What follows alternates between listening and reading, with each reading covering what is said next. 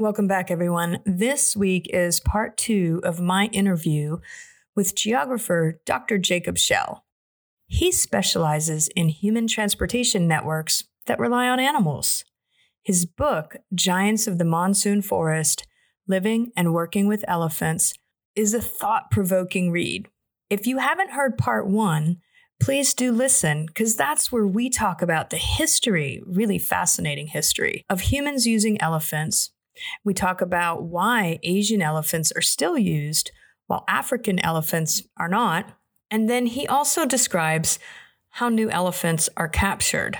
We left off on the cusp of talking about how continued use of elephants may help with conservation. In this episode, we pick up where we left off and shift toward exploring how humans and elephants interact in modern Myanmar and what this means for the future of the Asian elephant.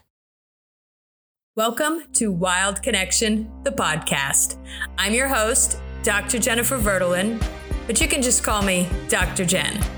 I'm a scientist and author that studies animal behavior. I live in the United States with my beautiful senior cat, Senor Antonio Botones. I'm passionate about animals, and I love helping people reconnect with nature to live better lives. This podcast is about you, other animals, and how we are connected in this crazy, wild thing called life. You can get the show notes and more on my website, jenniferverdelin.com. If you like my show, please subscribe to it so you never have to miss an episode.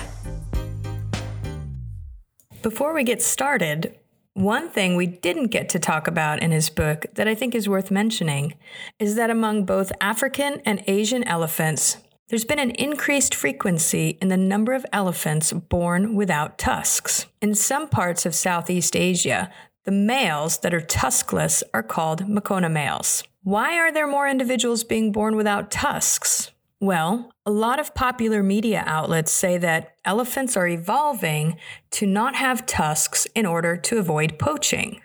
But this isn't really accurate, and it represents a pretty common misunderstanding about evolution. The elephants are not selectively choosing to mate with elephants that have no tusks in order to try and increase the number of tuskless individuals born. If they were, that would imply that the elephants know that they're being poached for their tusks and have decided that this is a good strategy to protect future generations. But evolution just doesn't work that way. There is no goal. There is no direction. So what gives? What's really going on? One form of evolution, natural selection, happens in response to pressure from the environment. Those that survive pass on their genes to the next generation, along with some frequency of inherited traits that may have contributed to that survival. Under no pressure from the environment, the frequency of tuskless individuals in both African and Asian elephants is generally and historically pretty low. But under intense poaching pressure, where tusked individuals are preferentially removed from the population at a rapid pace, it is impossible for there not to be a shift because tuskless individuals are usually not poached, which leaves them to mate. Assuming having a tusk or not having a tusk is linked to genes, simple genetics will lead to an increased frequency of tuskless individuals because poaching is removing the tusked individuals from the population. Eventually, under enough pressure, we may see a complete loss of this trait. Now, it could take a really long time, or it could take a pretty short amount of time when we consider the generation time of elephants. How quickly this happens is linked to the intensity of poaching pressure and the amount of genetic variation that exists in any given elephant population. So, to sum up this phenomenon, poaching is leading to an increased number of tuskless elephants because tusked elephants are being killed and therefore can't mate and can't pass along the tusked trait. Okay, enough of this little evolution lecture, and let's get back to Dr. Jacob Schell and where we left off last week. What I really, before we sort of get to that, you spend quite a bit of time in the book, Giants of the Monsoon Forest, talking about the men, mostly men, a few women here and there, that work with the elephants. And again, my pronunciation may be poor here. In Hindi, it's mahouts, and in Burmese, it's uzis. Mm-hmm. Yeah. And in Kachin, it's magoila. Magoila. Okay. Yeah, I need to put in a plug for the Kachin, because they were so important to this research. They don't have a country named after them, so they're sometimes harder to remember. And we'll sort of talk about at the end also what's happening to them at the moment, which is I'm sure is on your mind. So I'm curious, how does one become a Fandi, so elephant catcher, or a mahout, and why? Like, why is it like a specialized thing that happens in families where generation after generation they take this up? Or I'm just sort of fascinated by how one becomes a mahout. Yeah, that's a great question. Oftentimes the tradition was passed on from generation to generation, usually from father to son. Though, as you mentioned, there were some fascinating exceptions I found. I was told at the beginning of the research that there were 0 female mahouts ever. It can't possibly happen. But I had some reason to believe from some historical records I saw that there are, at the very least, there's exceptions. And so I just sort of kept pushing and pushing and pushing to find if there were at least a couple exceptions in the present era. And the answer is yes, there were. And so that was certainly interesting to discover. But no, the overwhelming amount of times, it is a male identified profession, which tends to be passed on from father to son. But what's sort of worth remembering is that in some of these regions, working with elephants in order to get at a particular valuable forest commodity that the elephants are uniquely skilled at accessing and transporting is a more lucrative thing to do than most of the other options that might exist in that particular area. So, for example, in Northeast India, I did research in an area called Mitong, where to some extent, a lot of the sort of powerful people who owned many elephants in the area, these would be like sort of tribal leaders within the local Kachin, or there it's called Singpho community, and the local Khamti community.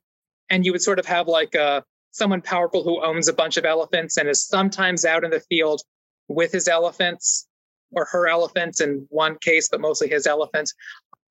But actually, a lot of the actual workers who are there all the time, living in tents, while the elephants are off in the forest in the middle of the night, and then they go find the elephant in the morning, and then they go find like a valuable tree to haul back to a sawmill.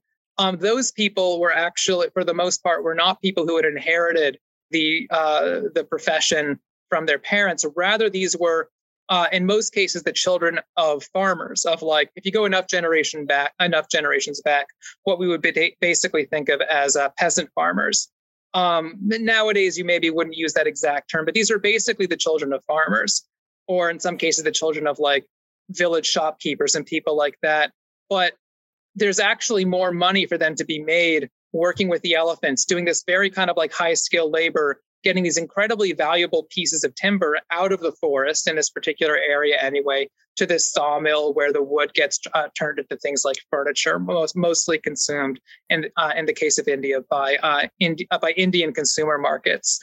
And so there are these particular kind of market dynamics that are sort of encouraging certain young men to go into these professions. And then if you look at on the Burmese side of the border, there's a particular village called Onglot, which comes up a little bit in the book. And I actually did more interviews with someone from there after the book came out. But in Onglot, it's set in a valley that has a lot of valuable commodities. There's jade mines in one part of the valley, and there's amber mines in another part of the valley. This is like the world's largest supply of amber that dates back to the time of the dinosaurs. So you can get amber with little pieces of mosquito with like dinosaur blood in it, like in Jurassic Park. Right. So a lot of the world's amber that actually has that kind of Jurassic Park pedigree to it is from this particular valley called the Hukong Valley in northern Myanmar. But anyway, there's like a jade area, and there's a gold mining area, and there's an amber area, and there's a timber area. And Onglot is in none of these areas. And so if you're from Onglot, the way in which you're going to make the way in which you're sort of going to make some extra cash for yourself, Onglot has to some degree expanded out its farming operations, but it's not really a great part of the forest in terms of its soil properties and in terms of the intensity of monsoon flooding for that kind of thing. So Onglot kind of has oriented its village economy around keeping elephants, and sort of renting out cross-forest transport elephants to other people in the valley that need to get from point A to point B, which oftentimes is a particular rebel army called the Kachin Independence Army, which I should probably talk about a bit later. But that sort of gives you a sense of just how kind of valuable the elephants can be from a transportation point of view for various kinds of within the geopolitics and also economy of this particular valley and its connected areas. And so Onglot as a village has sort of plugged into that operation, this kind of like elephant-based mobility operation. And that too has sort of tended to draw young men and to some degree young women, because the person I spoke to from Onglot also cited examples of women who are mahouts, and into that sort of mode of livelihood as opposed to doing other things. So in other words, to some degree, the knowledge is kind of the sort of trunk of how the knowledge is passed down, what would tend to be from father to son. But over the course of that process, you have outsiders that are drawn in and drawn in and drawn in, because there's this pretty recurring set of economic values to having this means to be able to cross the forest in ways that other vehicles can't do. Sure. Well, okay. Well, and so what's really striking to me about that, or I guess it seems like there might be different types of relationships that these mahouts feel they have, whether it's come from generational or whether it's a relatively new sort of young person trying to improve their economic situation. Did you notice a different perspective based on sort of the type of mahout they were? Oh, that's an interesting question. Well, yeah, I mean, there was one mahout that I did some long interviews with, and he was someone who had learned like mahoutship skills from his father and from his grandfather, and he wanted his son to become a mahout. And he had this elephant that was a really tricky elephant, Neong. You may be recalling this chapter. And Neong was a really difficult elephant because Neong basically wouldn't work with anyone else except this particular mahout I was interviewing. And when this mahout tried to like have friends or family members work with this elephant, the elephant would throw them off their necks. And actually, one really unfortunate sounding case actually wound up killing a close family member of this mahout. So this mahout basically was the only guy who could work with Neong, who was a really powerful, valuable elephant. Ideally, you don't want them to be so kind of gruff and difficult with human beings. You want them to be nice to human beings. But Neong compensated for that by being a really sort of powerful, strong elephant that could move really difficult cargo across really rough forest landscape, which is the exact thing that one of these forest mahouts wants to have out of a big, powerful tusker elephant like Neong. So this mahout, his name was Mongcho, by the way. But this mahout would always have to be in the forest with his elephant. Because one thing I haven't mentioned yet, which is I think important to mention here, is that these particular elephants that are doing all this work in the forest, they're not kept in barns. They're not kept in stockades. They're not kept in corrals. They're not kept tied up. They have and need to have freedom in the forest on a nightly basis. And that's a key component of how this elephant keeping culture, at least in the Trans-Patkai region, and to a large extent in the case of those elephant logging villages that the Burmese Forestry Department administers, works. The elephants have to be out in the forest on a nightly basis. That's to sleep, to get food, to get fresh fodder, as well as to find mates, either with other work elephants or in some cases with wild elephants. And so since this really difficult elephant, Neong, had to have forest access on a nightly basis, that meant that Mongcho, the mahout I was interviewing, also had to be on the forest every single day. And so Mongcho would always be seeing his elephant and would never be seeing his own family members. And he described to me how Neong had sort of become like a new son for him. And he like didn't get to see his real human son very often and was always dealing with this elephant, which had sort of become like, and he used a term like prodigal son, basically, to describe how he felt about Neong. It wasn't really him who said prodigal son. What was going on is that, so this particular Mahout I was interviewing was Buddhist. He wouldn't use a term like prodigal son, but the person who was translating what he had to say, because he was speaking Khamti, which I don't speak, but the person who brought me to his elephant camp was Kachin and was able to act as a go-between between the two of us. And the Kachin are mostly Christian. So the person who was translating immediately plugged into this metaphor of prodigal son in order to make sense of what the interview subject of what Hong Shou had just said. I found this also fascinating, just from a kind of like comparative religious studies point of view, and that kind of thing when that happened.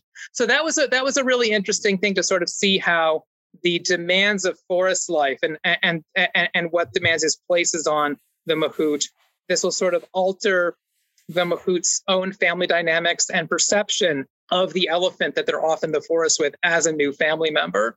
And then you could sort of contrast that with another kind of Mahout I met, who was an Adivasi from the big river valley in Assam, the Brahmaputra Valley. But he was an example of someone who had been he had left his family, which is a farming family. He didn't want to do that anymore. He thought it was claustrophobic. The wages were low. It was too narrow a life. He wanted to have freedom out in the forest. And so he had joined with one of these big sort of powerful forest-owning tribal groups. I think in this case, this is a Khamti group as well. And he had been assigned an elephant. He didn't own the elephant. It was the tribal group that owned the elephant, but he had been assigned it. This is your elephant. Go find valuable timber in the forest with this elephant. And I asked him how he felt about his elephant. And he sort of described it very affectionately, but with a somewhat different point of view. Certainly not the term prodigal son, but more like, this is my best friend who's like allowed me to escape from this really kind of crowded, smothering situation I was in before. He mentioned his parents wanted him to come home, but he loved being off in the forest, which he perceived as this like adventurous frontier where he had freedom. And the elephant was his best friend who was giving him access to that freedom. So a really different, very kind of loving in its own way, very affectionate, but also very different kind of dynamic than the previous example, which is more a kind of like concerned father kind of dynamic. So I found those kinds of contrasts really evocative and fascinating as I was doing this research. That's really interesting. And I want to circle back to Neong. Was that the name? Yeah, that's good. Okay. a little bit later, but you mentioned that a very important part of the persistence of these forest elephants is the fact that they're released into the forest at night. But they are released with chains on their front legs.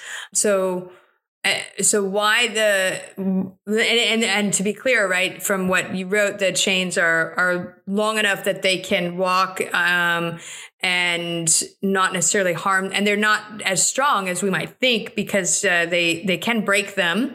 And this is done from a safety perspective. Is that right? Or kind of what is the purpose of the chains, and to kind of help understand what's going on there?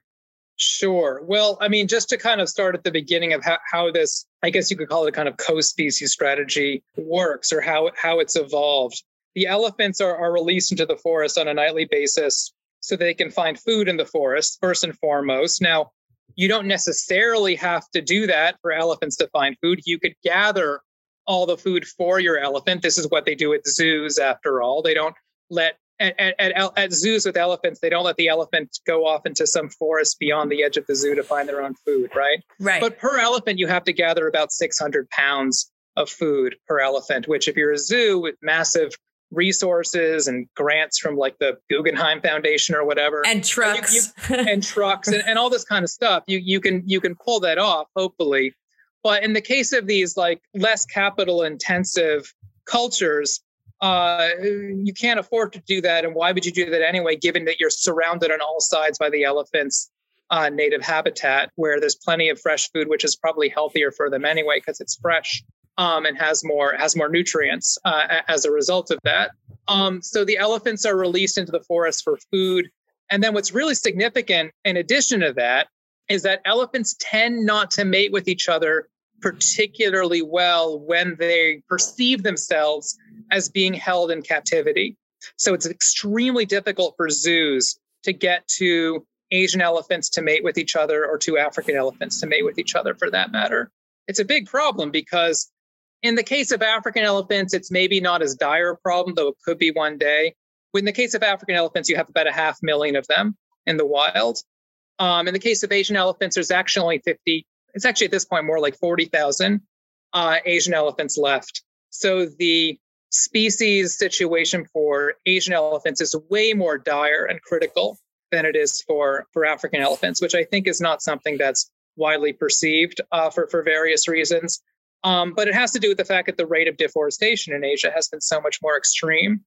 And so from a conservationist point of view, it's sort of tempting to suppose, oh, well, why not just get all of these Asian elephants into relatively more managed, walled kind of settings, fenced in settings, fenced in not so much to keep them in, but to keep like ivory poachers out and to keep the forces of deforestation out. But the problem is that elephants that perceive themselves as being held in a condition of spatial captivity like that, they tend not to mate particularly happily, which is sort of like humans in a lot of ways, right? Like we need to be in just the right mood in order for that to happen, right? And pandas and cheetahs with pandas, it's yeah, exactly. And with a lot of sort of stubborn maters like that, it's a dilemma for which it's very difficult to know what the proper solution is. But in the case of Asian elephants, if you can't get them to mate inside of a walled facility, at least not very easily, and then if you have them in the wild, then they're vulnerable to poachers and they're vulnerable to various kinds of economic forces that are pushing for deforestation. And so that's maybe not such a great situation for them either. It can be hard to know what to do, but in many of the situations that I was so interested in, and I was, traveling to and doing my interviews in these areas, you do to some degree get a kind of a best of both worlds situation where if an elephant is doing work for humans in the daytime and those humans are invested in the survival of that elephant and is going to put resources into making sure that poachers are not coming into that forest area.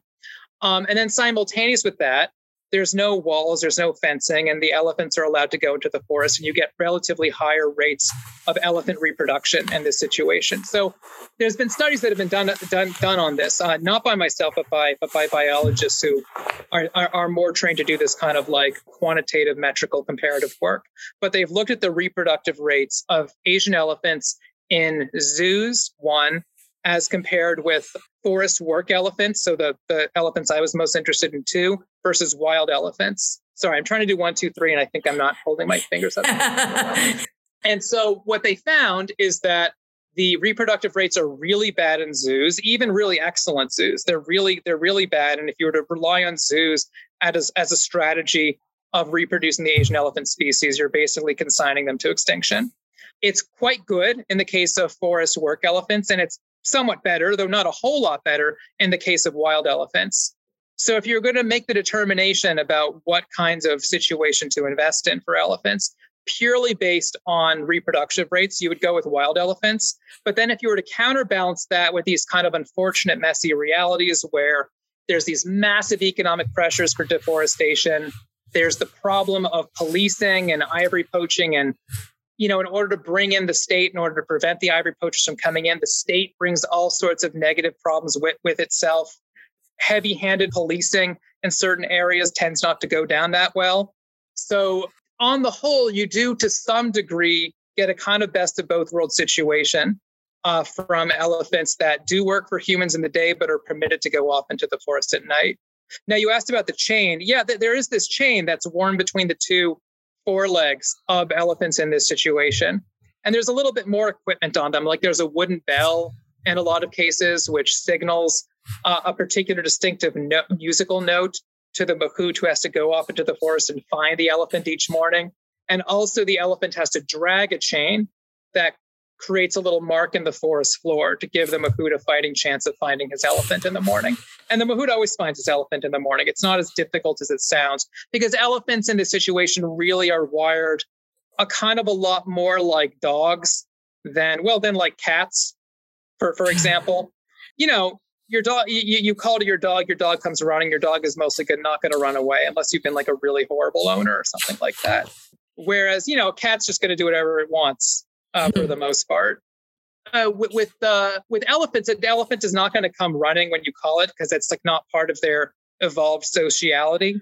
But they're not really domesticated. I mean, they're captured from the wild and, as you said, broken, which they're not bred to be domesticated.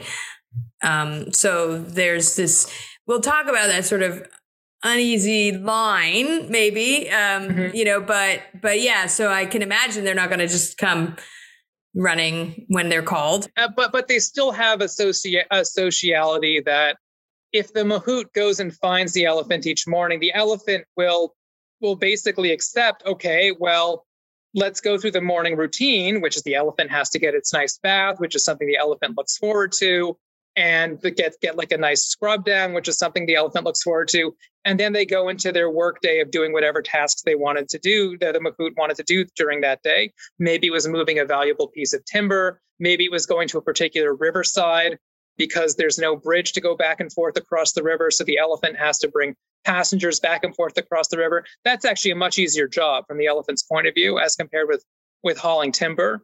And actually, the elephant as a kind of a ferry service creature, that's something I would actually hope to see endure as a practice, whereas the elephant as a creature that's assisting in the destruction of its own environment, which is the forest, which is what the timber industry does, even when practiced relatively sustainably, that's maybe something which I wouldn't want to necessarily see endure until the end of time or anything like that. It doesn't seem as sustainable a practice.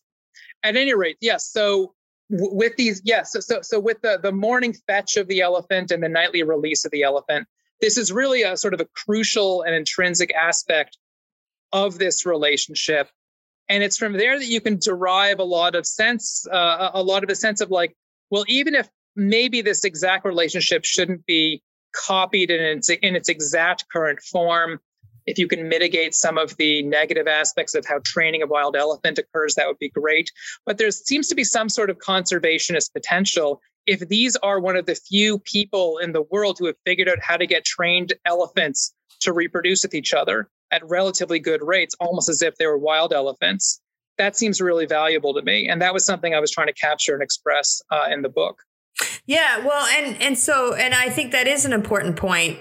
Because again, right, when we're thinking about conservation objectives, the exportation of the westernized perspective of conservation is usually to the detriment of the species for which one is trying to actually save, especially when you don't honor, respect, or include the cultures that are and the people that are living in these areas whose lives are intertwined with these species.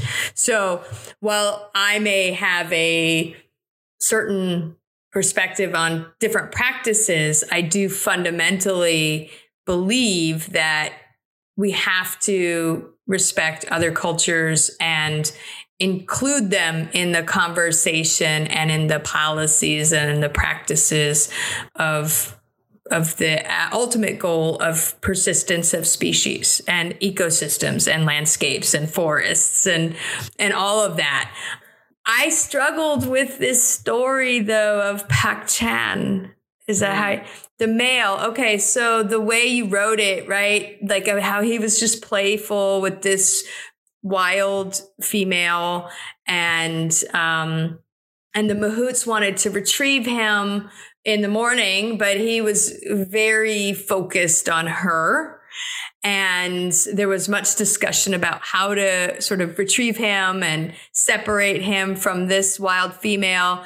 And I had this emotional response of, why not just let him have his wild consort? Like, why not just let him have that time and mate with her. It's not like he's going to, form a family unit and run off with her, as Asian elephants are generally solitary. So I'm wondering, and that he had some sort of depression afterwards, but seemed to get over it. And so there was this kind of interpretation that sort of favored the mahout's perspective. And I, in reading, was sort of conflicted and wanted to know, why not just let him have his weekend in the forest with his girl?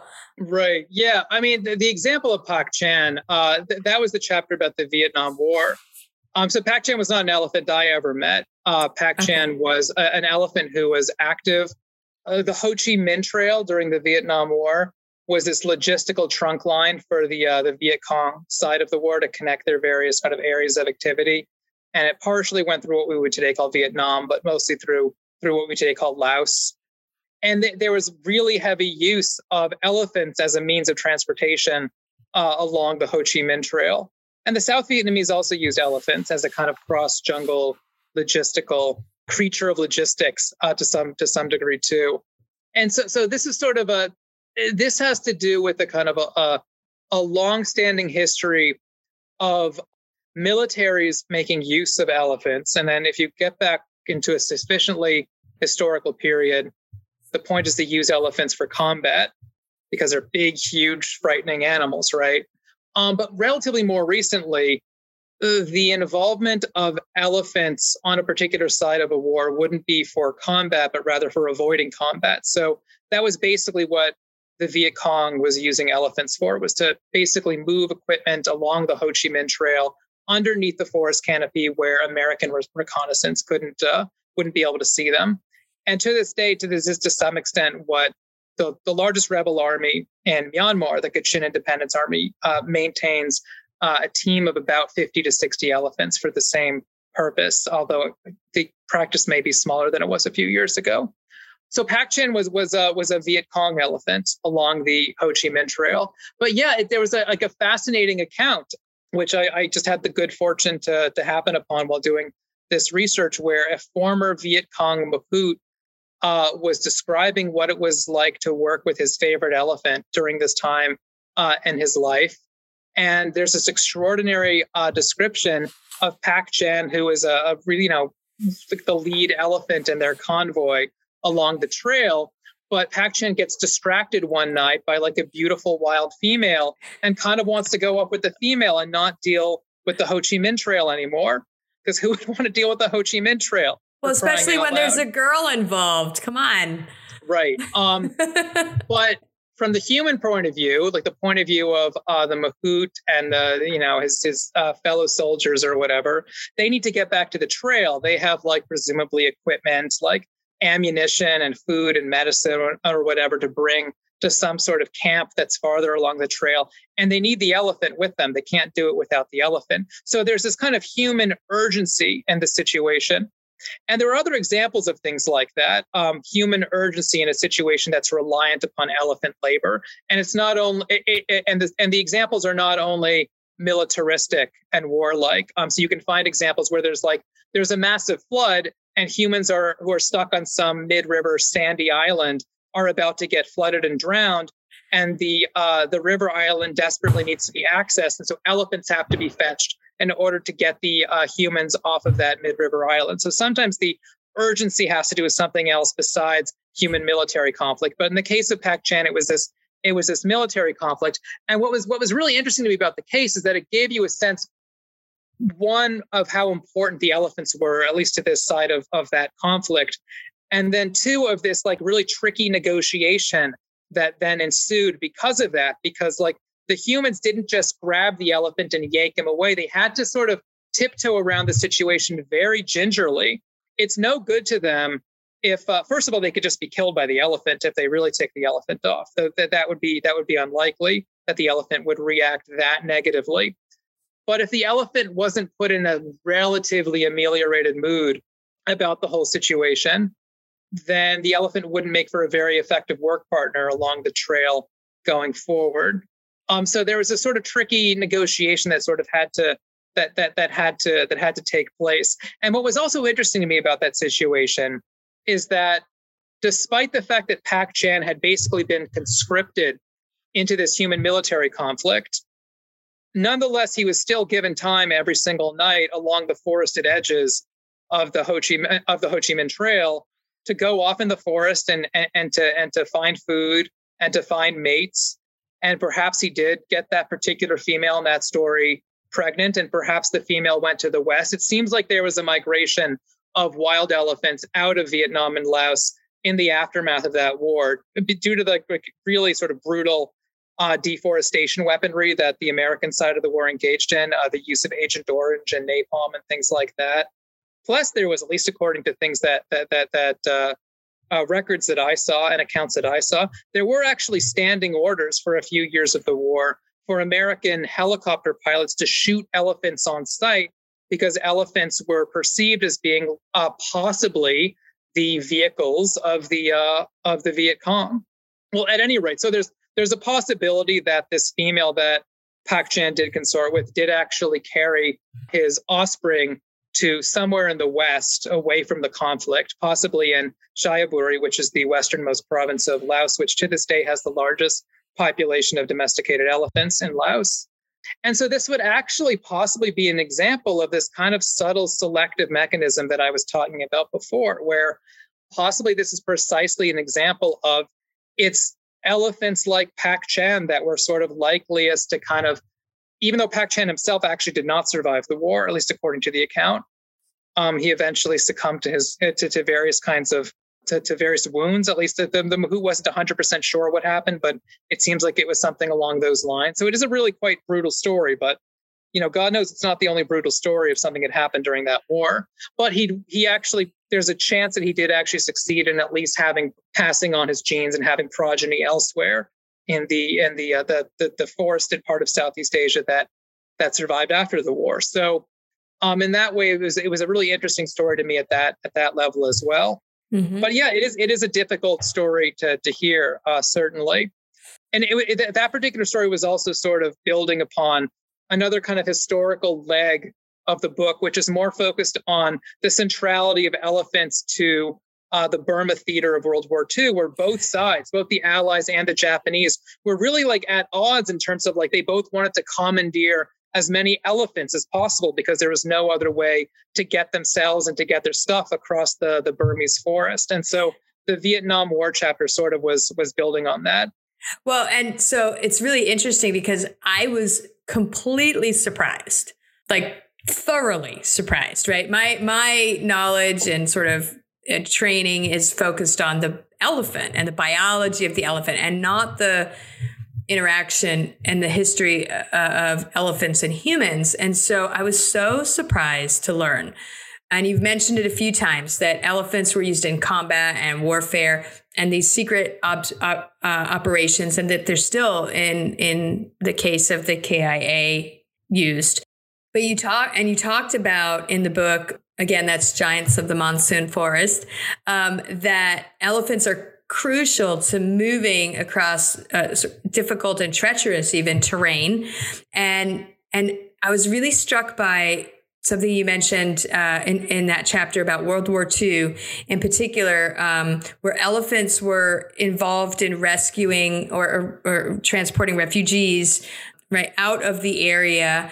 And you mentioned how you visited one family whose it was the Bisa family, right? Yes. Right? Whose chief had loaned an elephant. You talked about 3 elephants, but I kind of want to focus on Rundat. Is that how you pronounce his name? Yeah. Close enough. Yeah. Again, to this tea farmer, started with an M. Giles Mackerel. So to help when Japan invaded the area in World War II. What was it like to meet the descendants of that chief who had that elephant who was involved in this rescue of people?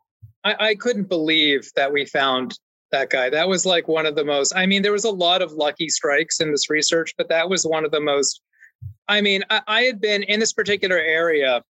I knew about Rungdat from various records from World War II and the aftermath, describing these extraordinary rescues that took place, where a party of several hundred refugees, British people, Indian people, Burmese people, were fleeing from northern Burma into Assam. They went through this really jungly, difficult part of the mountain range, the mountains, the Pakkais, basically. The Pakkais beginning to bleed into the eastern Himalayas, a really difficult area. And they didn't time it very well.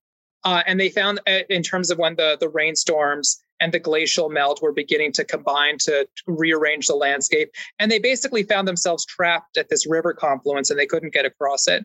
They're just like these massive heaving rapids everywhere. You wouldn't be able to build a raft to get people across something like that. And they were beginning to starve, and it was really quite a brutal situation. And so, yeah, this British tea farmer, Mackerel, who is active in Assam, the Lido area of Assam, for which the Lido Road, for, I don't know, World War II Burma theater history buffs among the listeners, they'll probably have heard of the Lido Road. But Mackerel was able to organize several hundred elephants. I think of those several hundred, a number of that group was actually sent somewhere else. About 100 elephants were sent to that particular river confluence to rescue all those people who were trapped. And there's actually footage that can be found of this, like video footage, because Mackerel actually brought like a portable video, like movie camera, which is extraordinary in and of itself, that he was able to do that. And you can see some of the elephants sort of tiptoeing into these massive waves. This is like, imagine going to the beach on one of those days when the waves are like 5 or 6 feet high in terms of the whitecaps. And it's like, it's a good day if you're a surfer, but if you just wanted to swim, it's kind of a bit much to take in. And that's what the waves on these rivers look like. This is like the Dihing River and the Dafa River, if you want to look it up on the map. And I've seen rivers like that in that area when it's that time of year. And yeah, it looks like way too intense to be able to get across it with any particular vehicle, let alone an elephant. But the elephants actually pull it off. Not at literally the worst time of the day. They would wait till a relatively calm spell in the day, and the elephants would get back and forth across. But this tea planter, Mackerel, had to basically arrange this through a local powerful family, the Bisas, who are basically ethnically Kachin or Singpho, as they're called in the area, that was in charge of, that actually had the elephants. It wasn't Mackerel himself who had the elephants. It was this Bisa sort of family or clan, or however it should be thought of. And yeah, it was just extraordinary because I remember when I was doing research in that area, we would ask various elephant owning people various questions about, what's it like to catch elephants? What's your, who is your favorite elephant from your life that you worked with? Can you tell me a story about rescuing people using elephants in the middle of monsoon season? They almost all had stories in that category, by the way. And then I would say, by the way, in these historical records, I read about that the lead elephant in this rescue that happened at that confluence, which is so famous in local lore, was named Rungdat. What does this word mean? Do you know anything about Rungdat? And people would scratch their heads and say, I've never heard that term. But then it wasn't really me. It was my guide who was bringing me from place to place. And he wasn't from an elephant handling group, but he was from a kind of a group that, they're sort of considered to be kind of intimidating in the area. They have a certain historical reputation. And he became because I kept asking about Rungdat over and over, he became very fixated on this Rungdat question. And he kept pushing and pushing until suddenly someone snapped his finger and said, oh, wait a minute, you want to go talk to the Bisa family. I'm pretty sure you're talking about the elephant, which was the favorite elephant of Bisa Laknung, this old man in the Bisa compound, when he was a little boy. I think that's who you mean. It was just, I couldn't believe that this actually worked. It was just one of these weird eureka moments when doing research in the field that you don't expect to happen. But yeah, it was amazing visiting this particular compound owned by this family. And you can probably get a sense of the fact that this is a relatively powerful family by the standards of the area. They had like a big house with an actual concrete foundation, which, most of the houses in the area are made of bamboo with maybe like some wooden pillars at best. So this is a more kind of extravagant home. And they've actually had American visitors before there, but the American visitors they've had before were veterans from World War II who had been stationed in the Burmese theater of World War II during the construction of the Lido Road, which was important to get supplies from British India into southern China, where the nationalists and the Chinese Communist Army both had their forces. And so, because these particular American veterans had actually been stationed more or less in that area, they had actually come back to the Bisa compound to say hello and sort of pay their thanks. And they had like a big event, and this had happened like a decade before my visit. But no one had ever come to them asking about elephants before, and asking about their relationship with elephants. And so it was really quite an extraordinary conversation with this, elderly gentleman. And he was recalling this particular elephant, Rungdat, who was his favorite elephant when he was a boy. And he was a boy somewhat after World War II. So the events I was interested in historically, it happened before the frame of his memory. But he was able to tell stories about, he would go off in the forest with Rungdat the elephant, by then retired from heavy labor. And they would do things like they would cross rivers and play games, or he would throw things on the forest floor to see if Rungdat could find it with his trunk, and then Rungdat would pick it back up and give it to him, and things like that. I mean, it was an awesome discussion to have. And then I also remember Bisa Laknung. That's the name of the elderly gentleman I was talking with that day.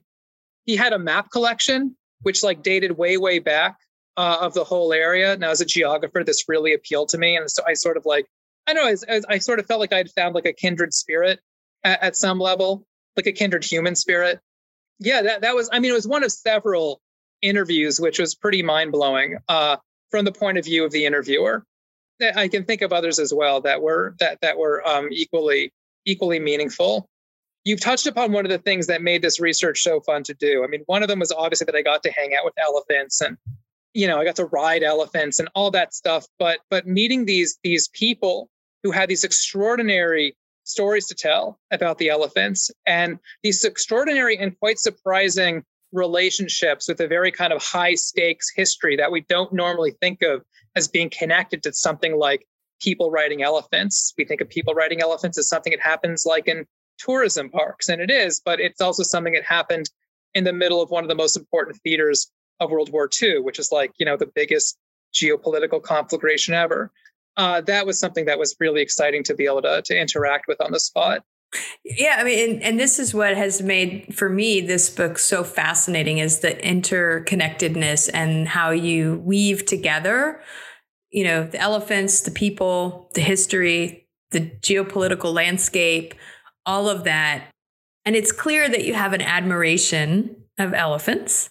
And so I'm wondering, did that develop in doing this project, or did you have that? And how did this experience change you, both on your perspective of elephants and your sort of experience in terms of as a researcher and as a person? Yeah, that's a great question. I mean, I did admire elephants beforehand. I think a great many of us do.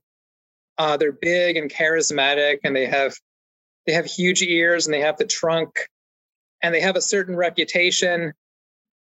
I don't know. I think that because humans co-evolved either with elephants or with elephant-like animals like mammoths, animals in the sort of Elephantidae genus.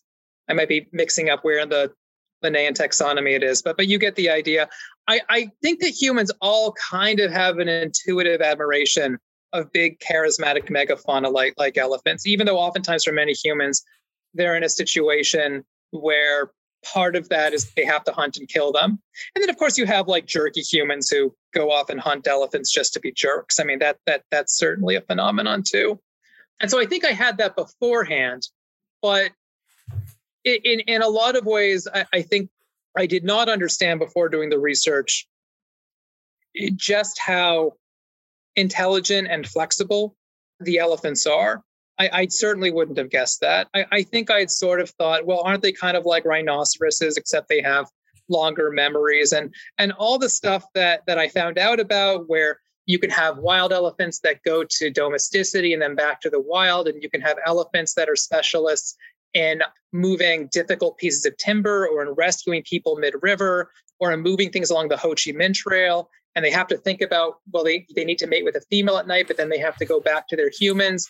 And we haven't even talked about this, but the elephants learn between like 60 and 100 command terms, in addition to which they take various kind of tactile signals from their mahout's feet, which will sort of tap upon their ears and their forehead to tell them various kinds of things like stomp that obstacle out of the way with your right foot and pick this up with your trunk and let the passenger onto your back with your left rear foot now, like sort of complicated operations like that. And elephants need to be able to learn that. And because elephants are sometimes traded amongst these forest peoples from one ethno-linguistic area to the other, for example, from the Kachin to the Khamti or from Khamti people to Burmese people, etc., they sometimes have to learn new command terms because though the command term systems are kind of a little bit separate from the surrounding ethno-linguistic milieu they're in, and there's even a sort of mystery there in terms of where some of these terms came from linguistically, which I have to admit I didn't really get into as a researcher, but I noted the mystery to it. There's a different set of command terms that do exist in different areas despite the overlap. And so the elephants have to be flexible at that level too. And so the degree of problem solving, the likelihood that the elephants are exerting some degree of a kind of agency over the situation that they've kind of found themselves within. Now, I'm sure that they would prefer in a kind of utopian world to just have the vast, millions of square miles of forest land to themselves again. But given the situation they find themselves in, it does seem that there's a certain degree of agency many of the Asian elephants are exerting where they want to have this partnership with human beings that are keeping them situated in what remains of the Asian forest in a way that minimizes the odds that they wind up being killed, whether through antagonistic encounters with farmers or antagonistic encounters with ivory poachers, etc. The latter was sort of more a kind of hunch or intuition I arrived at. It's not something I can prove by like interviewing an elephant, nor would I do like a brain scan on an elephant in an attempt to prove agency. I'm not really that kind of researcher. It just more seemed that the pattern seemed to suggest that the elephants are kind of get the situation they're in. It's like, well, we're either going to work with these people who want us to take people back and forth across that river, or we're going to be in the same situation as the wild elephant herd, which barely even exists anymore. And they barely even exist anymore because there's all sorts of other negative pressures that the Asian elephants are under, which is why their species numbers have been declining so precipitously. And there seems to be a level at which the Asian elephants kind of have absorbed all the information about the larger abstract situation that they need in order to make a kind of decisions that are organized around surviving. Well, okay. So I want to push back against that a tiny bit, not the part of, to me, it's very clear. Elephants have theory of mind. They navigate social relationships. They are problem solvers. They have language, and their ability to learn human taught language and communication is not surprising to me. But the idea that they've sort of, see the situation and realize that this is the best they can do, to me, they're captured. So they don't have agency. They have zero agency about this interaction in the sense that they didn't choose this interaction, right? They didn't sort of wander into a camp and say, hey, I feel like this is probably a better space for me to be in. There are some species where that has happened, like in particular, female grizzly bears have moved closer to human habitation because it protects them from male grizzly bears who will hurt the cubs. So there's this uneasy, it's safer over here around people than it is, over here where my cub could be killed by a random male grizzly bear. And that's been noted in Scandinavia. But having said that, so the power really rests with the people. And I think that there are cases, which you talked about, where the elephants harm people. And that may be that particular relationship they have with a particular human is not positive, is not, there's something going on. But there's also this, and I was talking about this with a guest last week, and it was specifically about orangutans, but also just captive animals came up, and this concept of rage and a seething resentment that can develop and burn for a really long time before there's an attack. And elephants are kind of notorious for being one of the most dangerous animals to work with in a zoo. And being an elephant keeper puts you at high risk for being attacked, by the elephants at some point.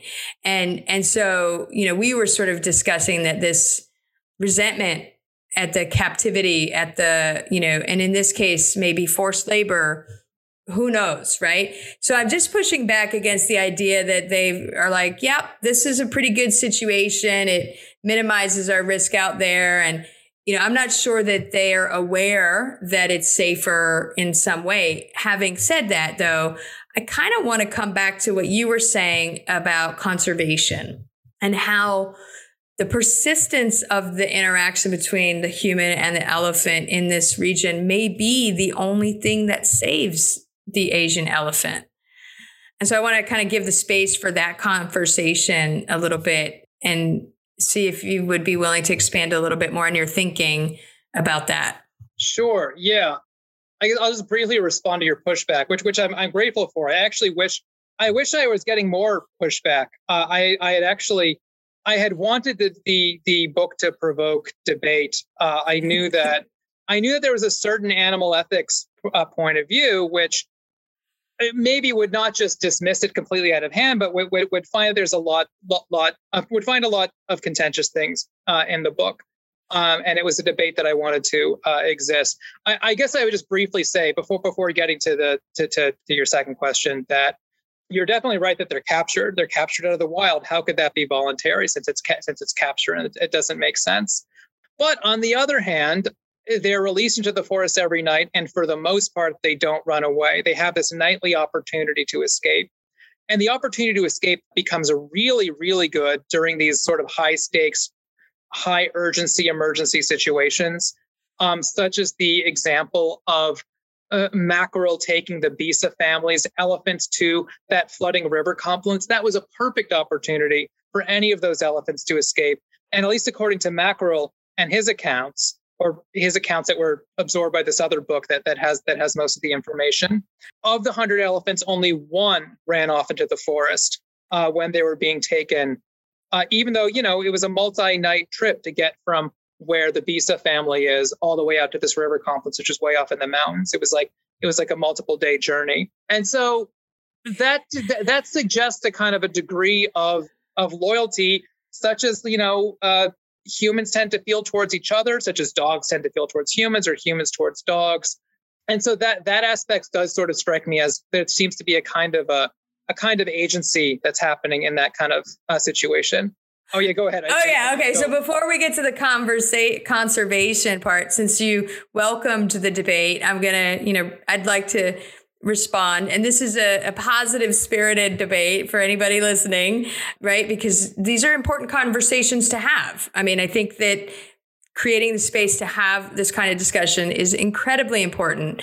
And I would just say that we know from the, animal behavior sort of, and thinking about captive animals, it is not surprising to me that the vast majority would not choose to escape, because there's a mindset and a psychological trauma that happens depending on the breaking that's used. As you mentioned, sort of the training. I have seen captive animals in certain captive situations, and that may not be for all of these elephants, but where they have been released into a better situation and they can't process that. Their confidence, they're so traumatized by the experience that they had that they don't even know how to experience something different. So they would not choose to actually be free. They choose the safety of the captive situation. So neither of us can get into the mind of any of these elephants. And so we don't know. And so I think we have to maybe leave open the possibility for both states of mind. Perhaps there are some elephants with certain personalities that find it amenable to live in these relationships and interactions with people. And maybe there are other personalities where they don't recognize the opportunity to be free because of the experience of being captive, if that makes sense. Yeah, it does. There's a level at which the question of what's voluntary and what isn't voluntary, it gets very thorny. Like if you think about this, not in terms of talking about elephants or orangutans or dogs, but in terms of talking about humans, we used to be off in the wild and now we're not. And was that something that was, I mean, I guess we as a species chose to do that, but it's not like you or I individually voluntarily chose to make that transition. And if you or I were plopped down into the same kind of living situation as our ancestors from 50,000 BC, we would have no idea what to do. And so I wonder if maybe that kind of analogy isn't at some level more appropriate. But anyway, I do want to talk about the conservationist potential that I do see from a lot of these practices that I was lucky enough to speak with people who engage in these practices firsthand about and to see happening to some degree. And on the whole, I guess like in a perfect world, we would like, if we wanted to save the Asian elephant species, which is currently basically the demographic trend line there is full on extinction by 2100. Like it's really not good. That it's not quite as bad with African elephants. Again, even though African elephants tend to draw a bit more international attention, maybe because they're a bit bigger and a bit more arguably charismatic looking. But there's about 10 times more African elephants than Asian elephants.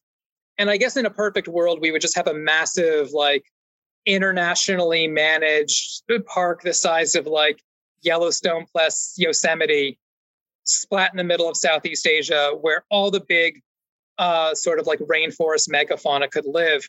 It seems really unlikely. I mean, this is the part of the world that, the rainforest area itself is not a massive center of human density, but it's between two of the densest areas of human settlement on the planet. We're talking about India and China. And this area of like the Trans-Patkai rainforest region is right between those two countries.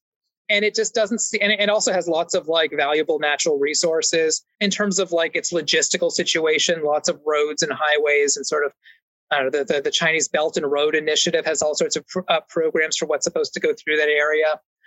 Preservation and protection in terms of like having big natural parks that are managed nationally or internationally seems really important. But I don't think putting all of the eggs in that basket is going to save the species. And so I get very frustrated with a kind of purist mindset that it's like, either we set up that park or we're just not going to bother doing anything to try to help the species survive.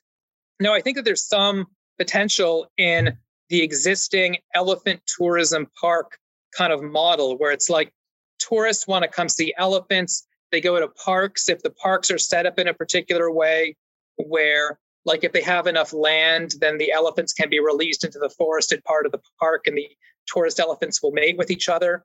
That's been shown to kind of work in certain areas, but I have a number of issues with that. First of all, in the book, the issue that I articulate with that is that I don't think it economically scales. And the whole idea with conserving Asian elephants should be something that actually rebounds the number of Asian elephants there are.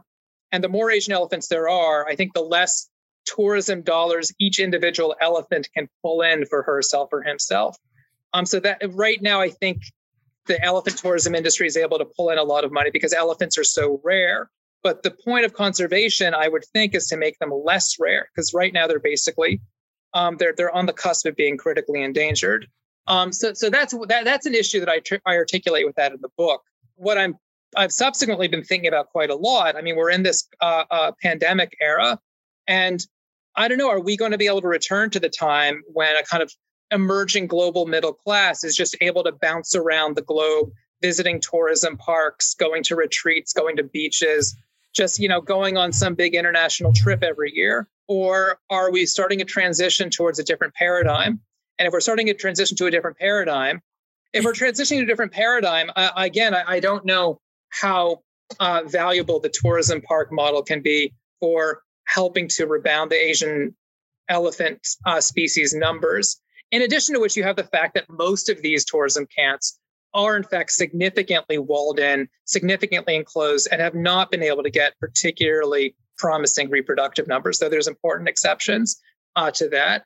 in terms of thinking about, okay, so what kinds of practices seem to have a lot of potential? It does seem like the communities that I was talking with, because they're able to keep their elephants situated in the forest, they're able to derive economic value from that without having to depend upon a tourism market to do so, because instead they're getting the transportation value, and to some extent they're getting the commodity extraction value, though I would kind of want the commodity extraction value to be diminished over time, because because that's destructive of the forest itself.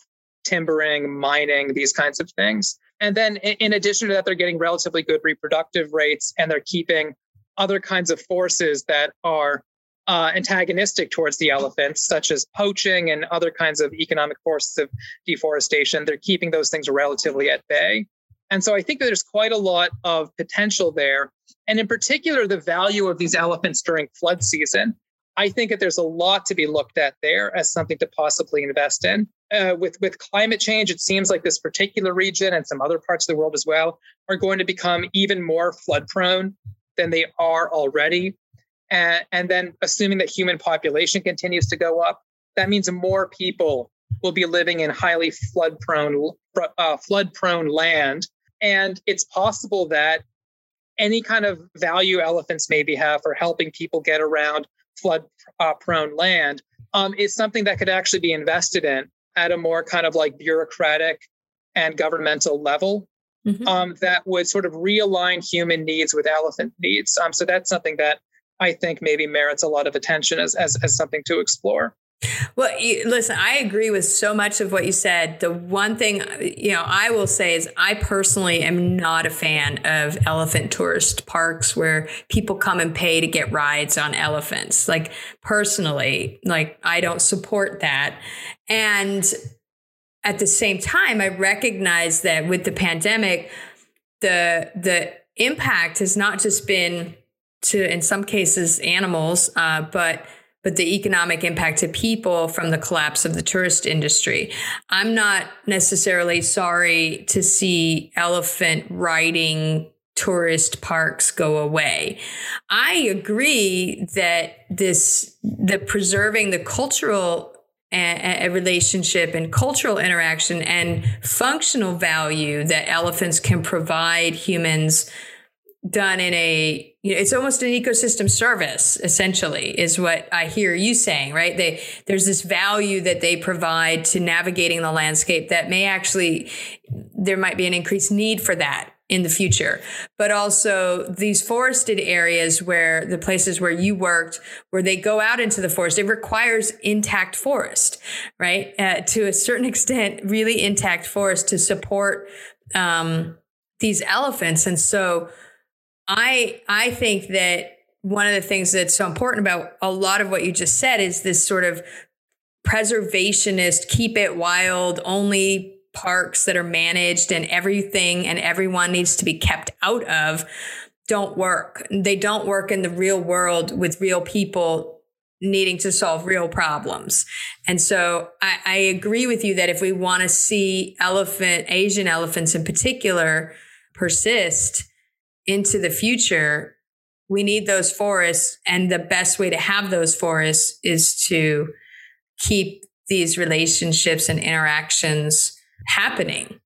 Yeah, I mean, you need local people to be attached to the forest, and for both like existing structural and also sort of historical and traditional reasons. The connection between a lot of the local people in the Trans-Patkai area, the Kachin area, Arunachal Pradesh, the link between people and the forest is precisely the elephants and the ability to ride an elephant into the forest to go to the thing in the forest that you're interested in. And so once you sort of cut that relationship out of the picture, I mean, here's a sort of awful story about something that happened in the Hukong Valley a decade or so ago, is that there was all this international pressure spearheaded actually by conservationists in the U.S., very well-meaning ones. This isn't not intended as criticism of them, though it didn't go well, to get a tiger conservationist park in the Hukong Valley, the world's largest tiger conservationist park. And the Burmese government decided to, let's accept this. Let's get all these like international resources and funding for the park. Local ethnic minority people, the Kachin in particular, were kept out of this whole process. And then what actually wound up happening on the ground was that the Burmese military regime gradually started giving away tracts of the park towards their crony friends to do things like plant sugar plantations and cassava plantations. And so in actuality, what wound up happening with this particular park, the Hupang Valley Tiger Preserve, is that the purists, like, let's keep the jungle pure, that mindset inadvertently, I don't think it was a conspiracy or anything like that. It was inadvertent and naive. It wound up just kind of creating a mechanism by which the Burmese military regime could disappropriate local sort of forest-oriented peoples of their land, force them into the cities where other kinds of newer industries are taking root, and kind of force them to reinvent themselves as basically like a wage-earning urban population.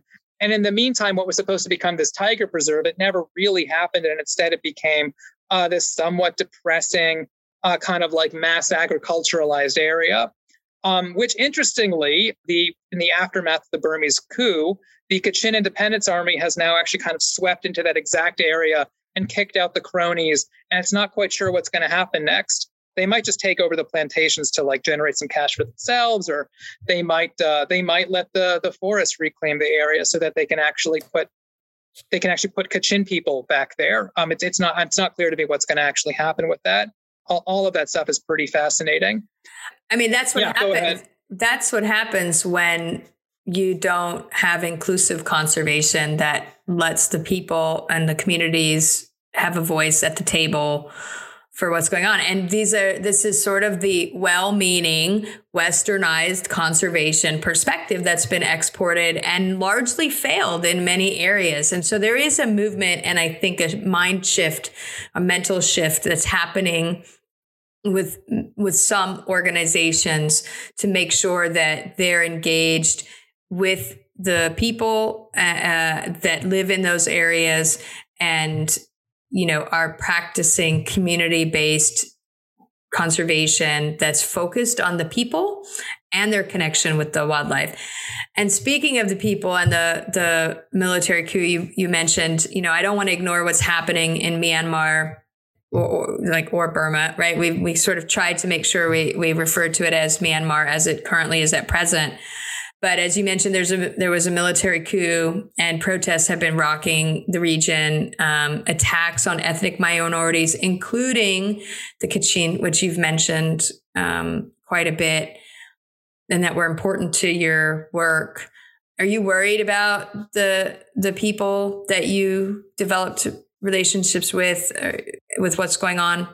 Yeah, every single person that I worked with and spoke to who is still in Myanmar, including the Kachin part of Myanmar, I'm worried about every single one of them.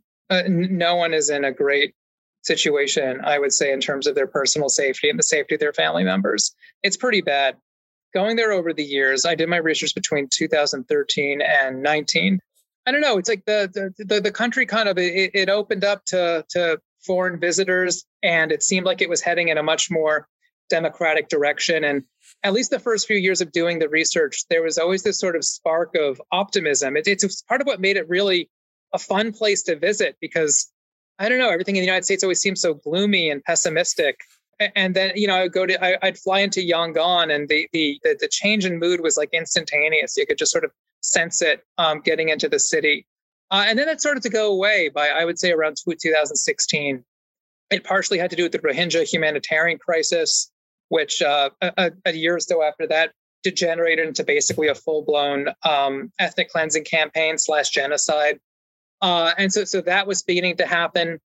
I did visit that area once, but that wasn't really connected to my elephant-related research, because there's not a lot of elephant stuff in that sort of more Rohingya region. It's sort of different. The Kachin region, so the Kachin, there's been a long-running conflict between various Kachin ethnic militant or ethnic armed organizations, in particular the KIA, it's the most important one, between them and the main Burmese military called the Tatmadaw, going back to the early 1960s.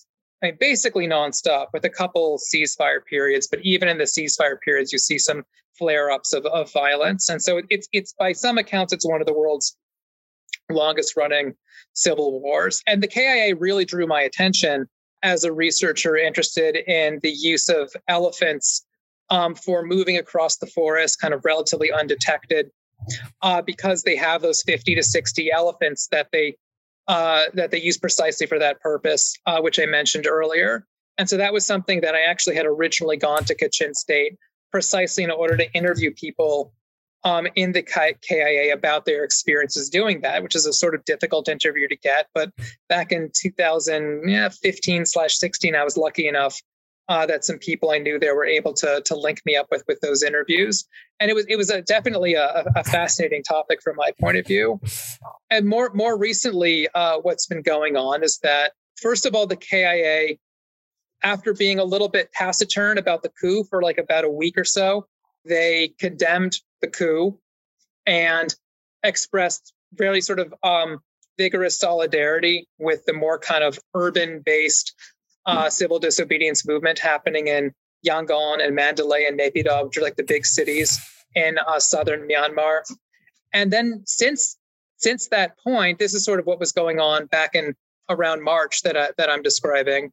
Since then, increasingly more energy from the civil disobedience movement has begun to swing towards several of these ethnic armed organizations, because they're, I mean, this is partially a consequence of the fact that the West has decided basically not to get involved in the conflict in Myanmar, which I'm not sure what I think of that. I'm a little bit torn about it. I tend to be pretty, like a pretty anti-war, like America should stay out of it kind of person. But in the case of Myanmar, obviously because of my sense of personal attachment to the place and to friends I have there, I was sort of like, no, actually, this time I kind of want America to get involved. Like my emotions sort of took over in terms of determining my position on it.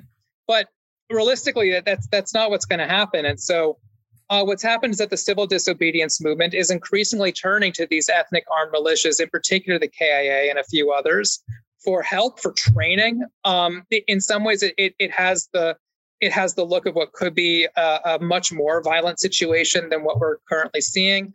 Alternatively, you could read this as something which is going to intimidate the military regime, the Tatmadaw, into coming to the table and coming up with some compromise that will let Aung San Suu Kyi, the leader of the Liberal Democratic Party, out of her current condition of imprisonment.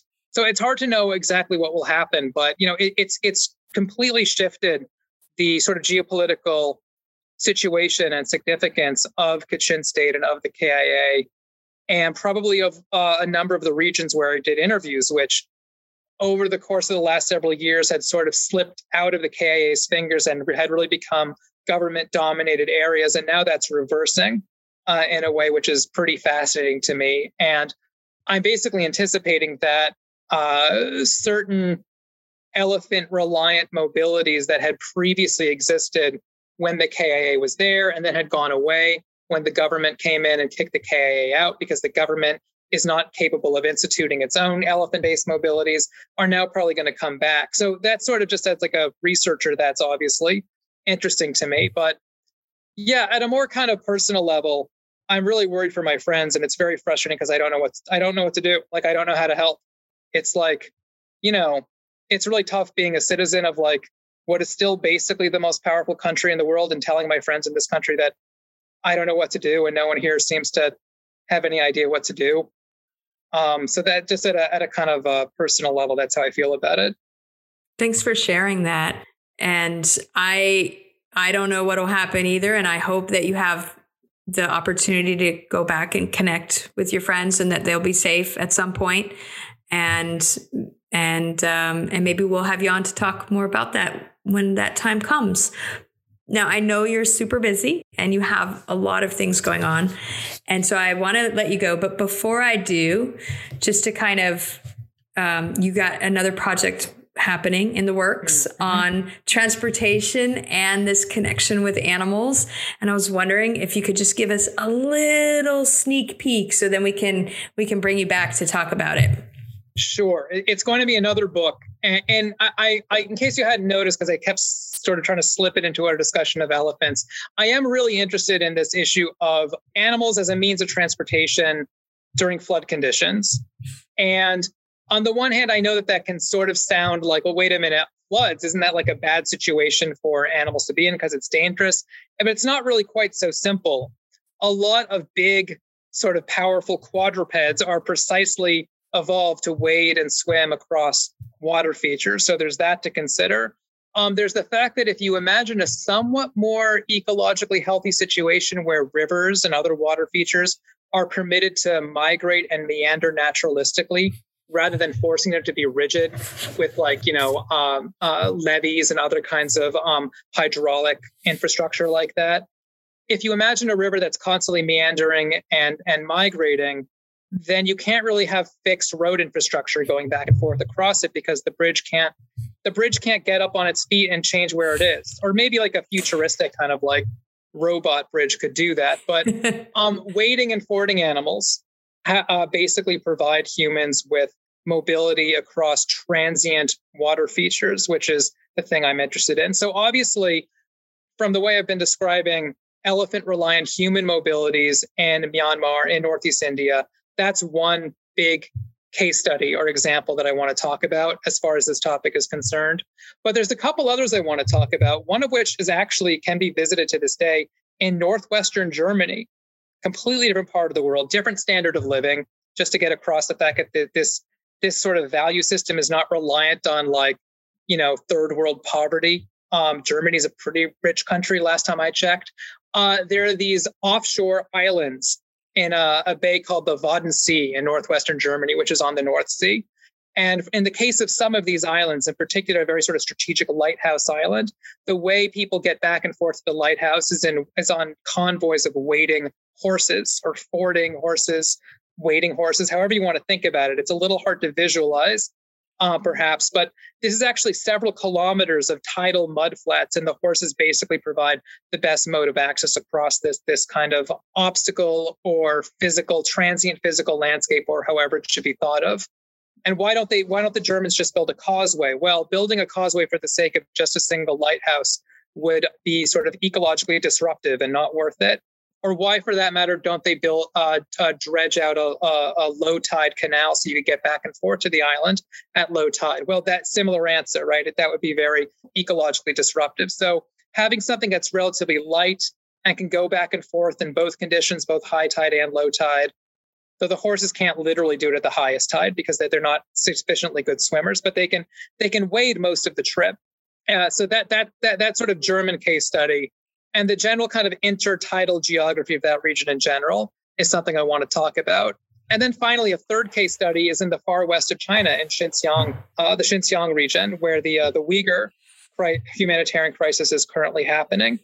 And historically, up until the mid-20th century, there was actually a kind of a subset of the Uyghur culture that lived on a migrating lake. The lake would migrate in terms of its location across a big desert in the Uyghur area called the Taklamakan Desert. This is called Lop Nor, this particular lake. And there was a subset of the Uyghur culture that would live along this particular lake as it would migrate on the desert, and had sort of interesting animal-reliant mobility networks across this transient landscape of its own. So horses and camels for the most part. And boats too. Boats come up a lot in this topic, but there's a kind of interrelationship of fording animals and sort of small-scale boating cultures that I'm trying to get across in this project. So it's those three case studies, and that's what I'm going, and the sort of similarities and differences there that I'm going to be writing about next. I can't wait to read it. So thank you so much for telling us about that. And I guess with that, I have to say this has been such a really interesting conversation. I've learned so much from your book. I encourage everybody to read it. It's a fascinating topic. And I think it brings up a lot of important points that are worthy of discussion. And it is not a simple problem, and it is not a simple solution in all of these kind of issues. So thank you so much for being on the show. Thank you so much for having me. This is a great discussion. Way more in depth than I'm used to. So that was great to experience.